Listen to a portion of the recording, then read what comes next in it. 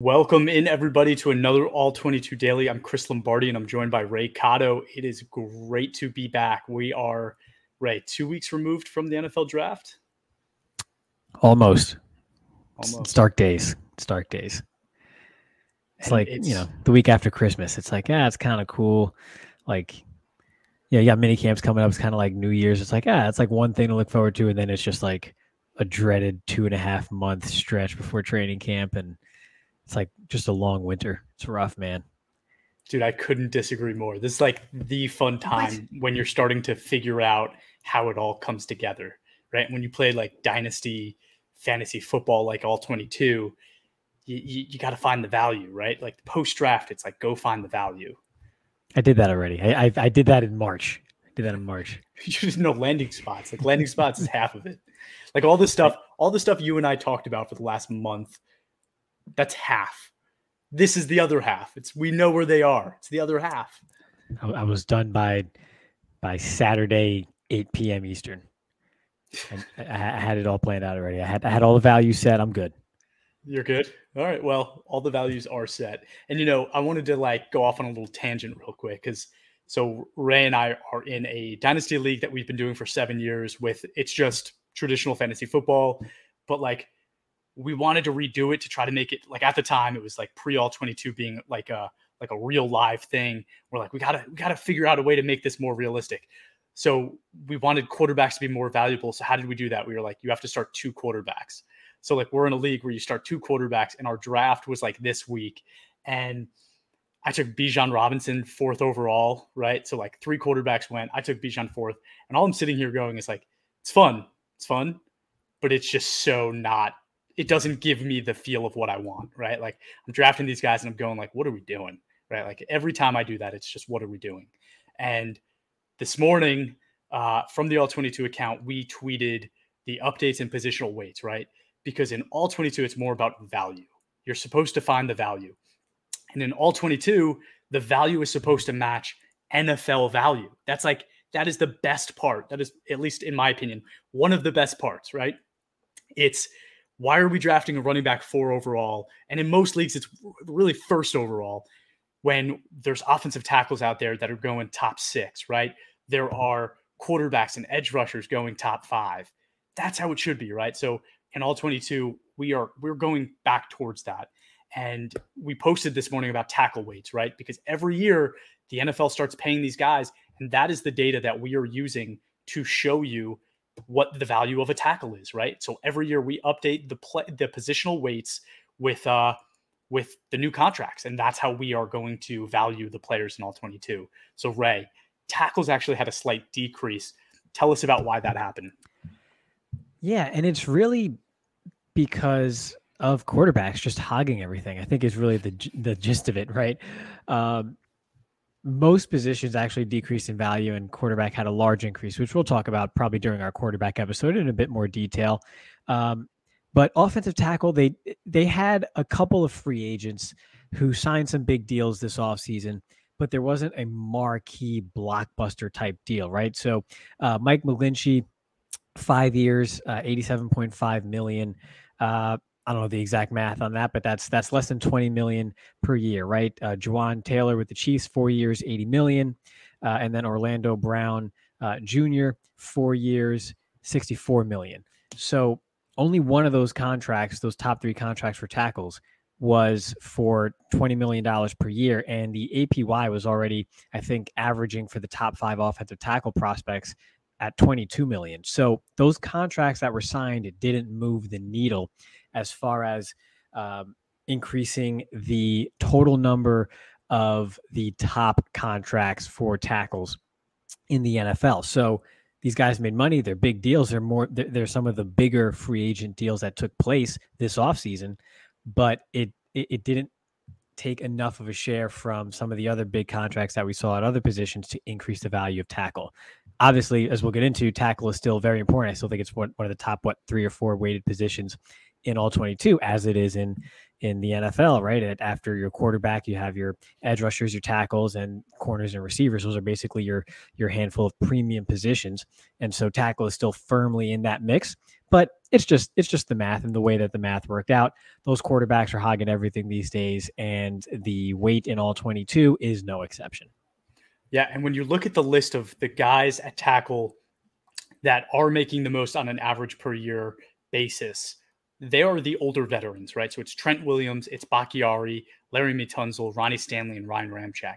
So those are the 5 guys right now at tackle that have the highest salaries. And you're going to look at that list and go, like if I was starting a dynasty league today, I don't know if any of those guys are the guys that would be at the top of my list. And it's because of age, right? There are a bunch of young tackles that are on the cusp of being paid, but haven't been paid yet. I think All-22 Bobby tweeted it this morning. Andrew Thomas, Tristan Wirfs, Penny Sewell, Rashawn Slater, and Christian Darrisaw are all guys that have not been paid yet that will in the next year and a half, 2 years. We asked a question a little while ago on Twitter where we said, who's going to be the first $30 million tackle? And it happened with Lane Johnson got an extension for 1 year. Not that his APY is over $30 million, but he got a year on his contract where he has a $30 million year.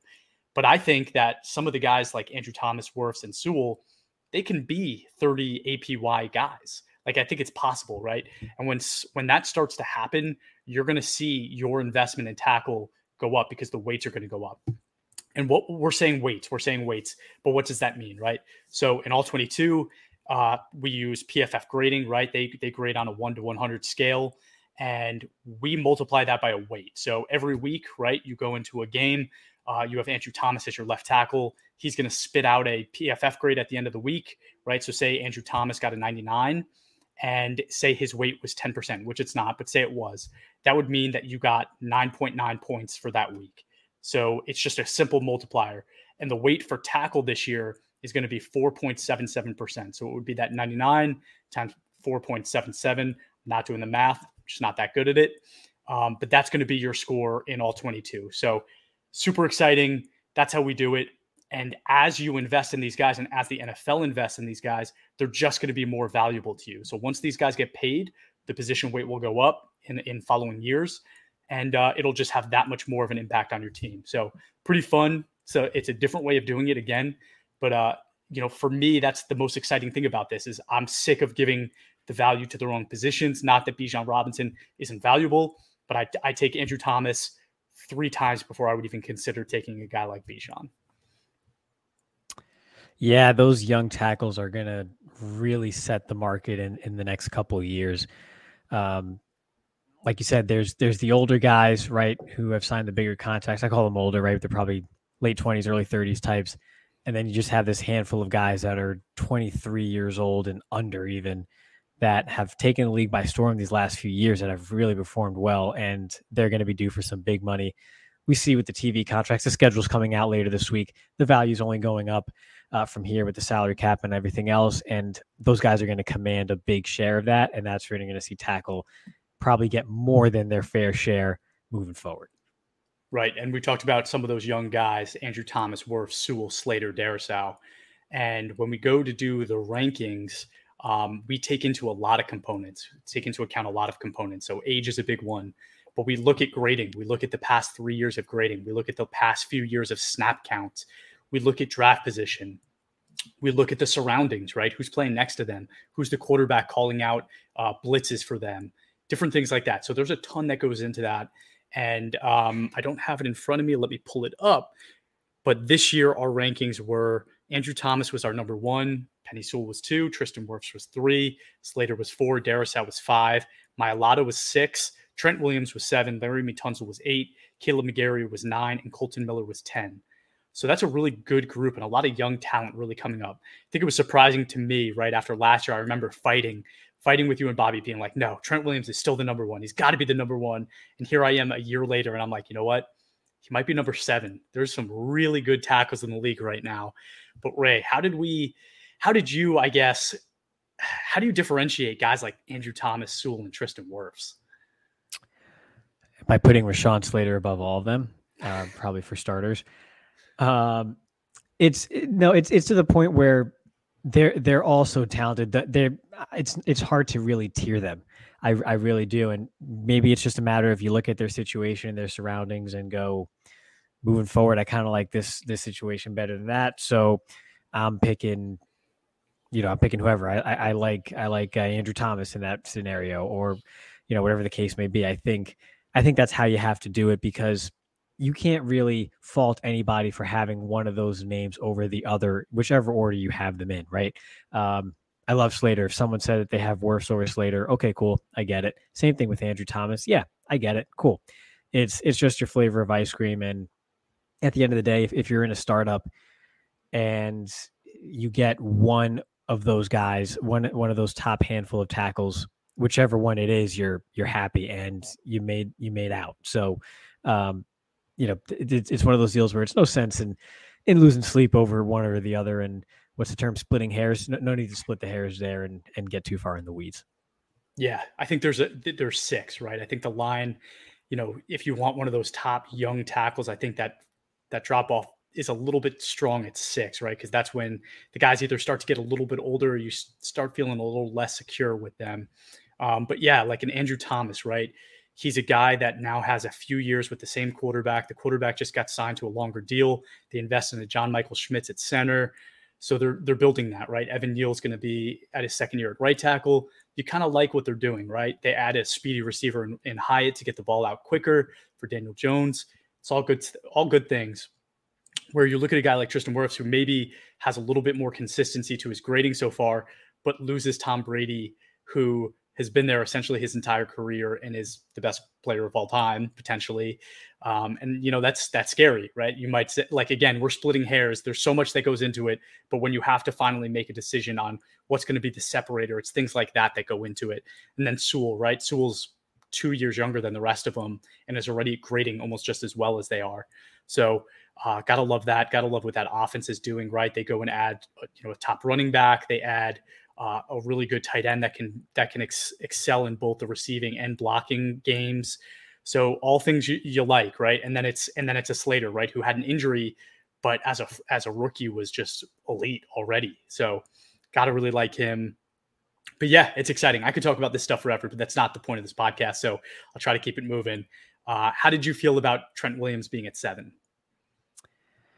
It's just an age thing. And I think he and I are the same age now, so I kind of get it, right? When you get to a certain point, you just kind of get tossed to the side, and everybody looks for the new shinier object. It's just one of those things you have to deal with in life as you get older. So I get it, but I think Trent Williams will deal, and I think he'll be just fine. He'll probably grade this season better than 7th, but we're trying to build teams here for the long term, or at least most of us are, and so I get it. Cool. All right, so let's jump into rookies, because that's really where the fun of this comes in. We wanted to talk about which rookie landing spots we like the most at tackle. So Ray, you start us off. Just give me your top guy.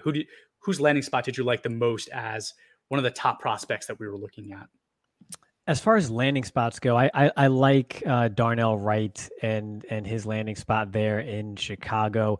If they place him over there at right tackle, he's going to be next to Nate Davis, who's been a pretty consistent guard now, who's still pretty young and in the prime of his career, but has 4 years under his belt at this point. So you're talking about a veteran there who's had just consistently right around 70 grades moving forward, consistently that top 20, top 25 of all guards in the league. So that's a good situation there to sort of be next to. Yeah, he's a raw player, he being Darnell Wright, still pretty raw. I think there's some power to his game, but that hasn't necessarily translated to consistent run blocking. But the tools are there, and obviously that's going to be sort of what's needed in that Bears offense. Yes, they got DJ Moore and probably going to air it out a bit more to give them some more balance, but the identity of that offense, right? What Fields gives you and what they've had success with in the last couple of years is that ground game. And I think being having that power in his toolbox, I think when Wright puts it all together, he can really fit well into that offense, and being next to a veteran there, I think will help with that. Such an interesting pick to me, because, I was very vocal about him not being one of my guys, but you see him go to a run first offense. And usually that takes a lot of pressure off of young tackles, or just tackles in general, right? A quarterback that can run the ball means that they have to, maybe play at home instead of just coming hard with the blitz. So it's usually a good thing. It was an interesting pick because Darnell Wright is much better with his pass blocking ability than his run blocking. He graded out in the low 60s basically his entire career as a starter at Tennessee. Does it mean that maybe the Bears are going to try to throw the ball more, right? They go and get DJ Moore, add to that receiving group. Are they, and I wouldn't blame them. I wouldn't blame them because if you look at teams that have a run first quarterback, it's not necessarily, you're not really seeing them go deep into the playoffs. And if you want to buck that change, you need your guy to be able to throw the football. So is that what they're trying to do with the Darnell Wright pick? Or do you think he's going to really just develop into an all around tackle? I think they're good. I think they're still going to lean on that run game a bit, and he's just going to have to develop that run blocking more consistently. And I think he can, right? And then you look at the rest of that division. I mean, he could block Lucas Van Ness, wouldn't you agree? So, but I think they're still going to lean on that run game. He's just going to have to adapt. He's a pro now, and it's what you got to do. There is no sort of hiding deficiencies at this point. It's, hey, we invested a high pick in you. It's your time to shine. We got a vet next to you, so go out there and get him. I think, like I said, I think he can do it. Is he probably going to grade the most consistently as a rookie? No. But looking long term with the upside that he has to be in a situation with a young up and coming quarterback, you have now sort of, a top flight receiver there in DJ Moore to sort of balance out the offense, maybe lighten up the box a little bit to make things easier on the eyes pre-snap for a tackle.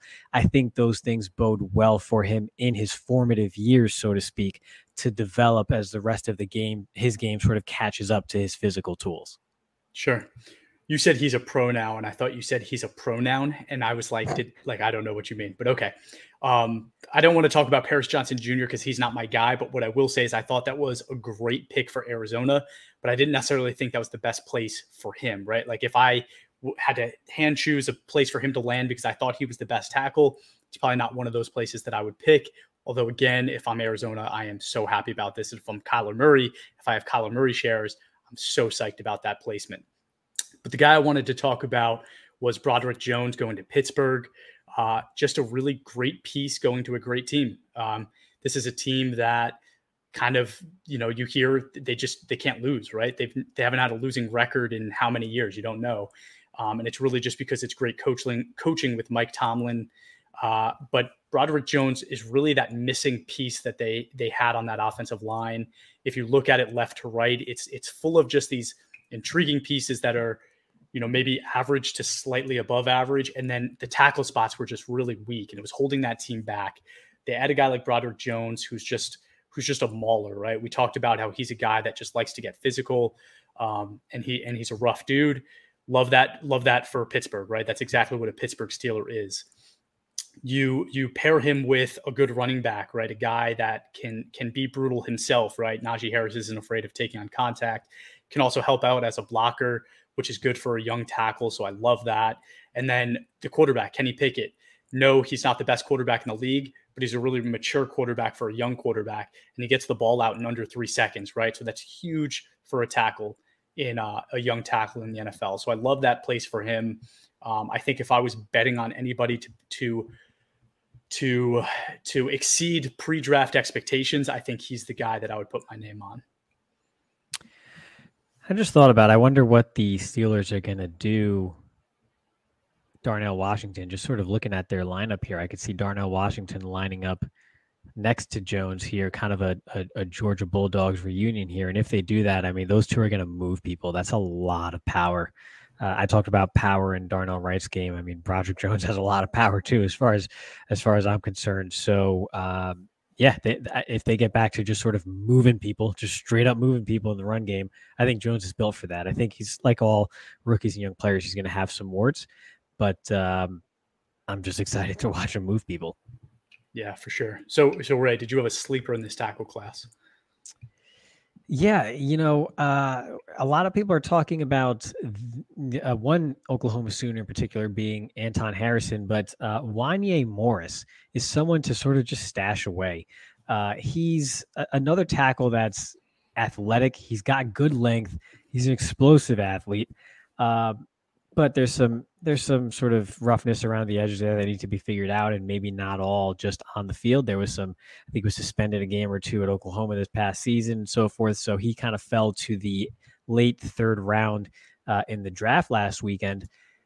But the tools are there, and he goes to Kansas City, which is just a great situation for a young player like that, who may need to get a bit acclimated to the pro game, because Kansas City, not only did they go ahead and sign Jawan Taylor, but they also signed to a 1-year deal Donovan Smith to play left tackle. And that's a 1-year deal. So you're talking about another veteran who's going to go in there and start right away. You're not relying on Wanye Morris right away. He can sort of sit that 1 year, get acclimated to that offense, get acclimated to being a pro. And if he shows some good things, then he can go ahead and step into the starting lineup in 2024.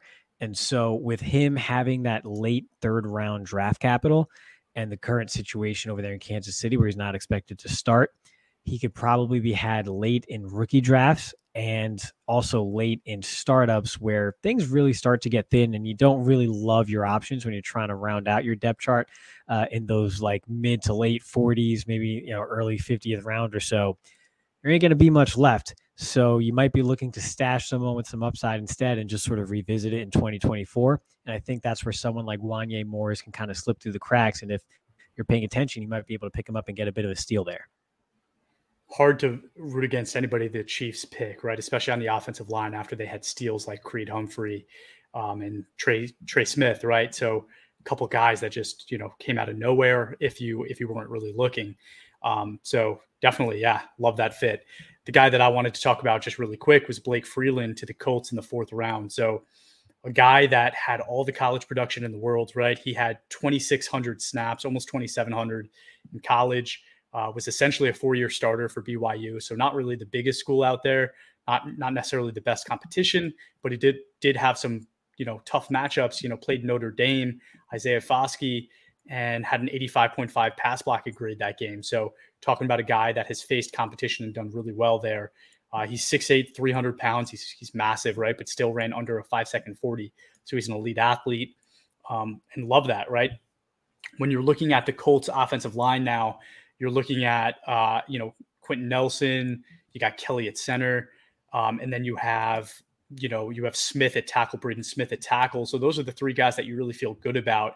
But then there's Bernard Ryman at left tackle, and then you have Will Fries at right guard. And maybe you're not feeling so good about those guys. I think Freeland could eventually step into either situation, left tackle or right guard. And I think whoever wins the left tackle battle, the other guy will end up probably being the right guard. So when you're talking about taking an offensive lineman from the 4th round of the NFL draft, if he ends up becoming a great starter at right guard, I think you're fine with that, right? That's still really a good thing for you. But I actually like his chances at left tackle. And, I like it especially because, he has an 87.3 run blocking grade as a senior and was a great run blocker throughout college. He was a great pass blocker too, but he was really strong in the run game. And now you insert Anthony Richardson, you have Jonathan Taylor, they're going to be running the hell out of the ball. You have Mo Alley Cox as your tackle, as your tight end, who can help out the young tackles, right? So you love that. So really excited about that landing spot. He's a guy I would definitely take a flyer on as well. Yeah, a lot of people say guard. I'm a little leery just because, I don't view 6'8", 300-pound guys as guards, right? Regardless of their style of play, that's very tall, right? It's tough to get underneath those defensive tackles there on the inside. But the way I see it, yes, someone else could have eyes and see things differently and so forth, and that's great. But I'm looking, and I don't think Bernard Raymond, from what I've seen, would keep him out of that left tackle spot if that's what he's going for, and that's where the Colts put him. That's one where I think that's easily up for grabs and something he could take and run with. So, I'm excited for the prospects there for Freeland at tackle. If that's a true battle, I wouldn't bet against him. Cool. All right. Well, that's kind of the changes so far. We're post draft. We have a lot to talk about. We're talking about weights changing. We're talking about new rankings. We're talking about the rookies and their impact. So yeah, stay in touch because we're going to be releasing it daily. So thank you everyone for tuning in. If you haven't yet, please give us a follow on Twitter, Instagram, Facebook, and TikTok at all22_PFF. and leave us a review wherever you listen or watch your podcast. And thank you for tuning in.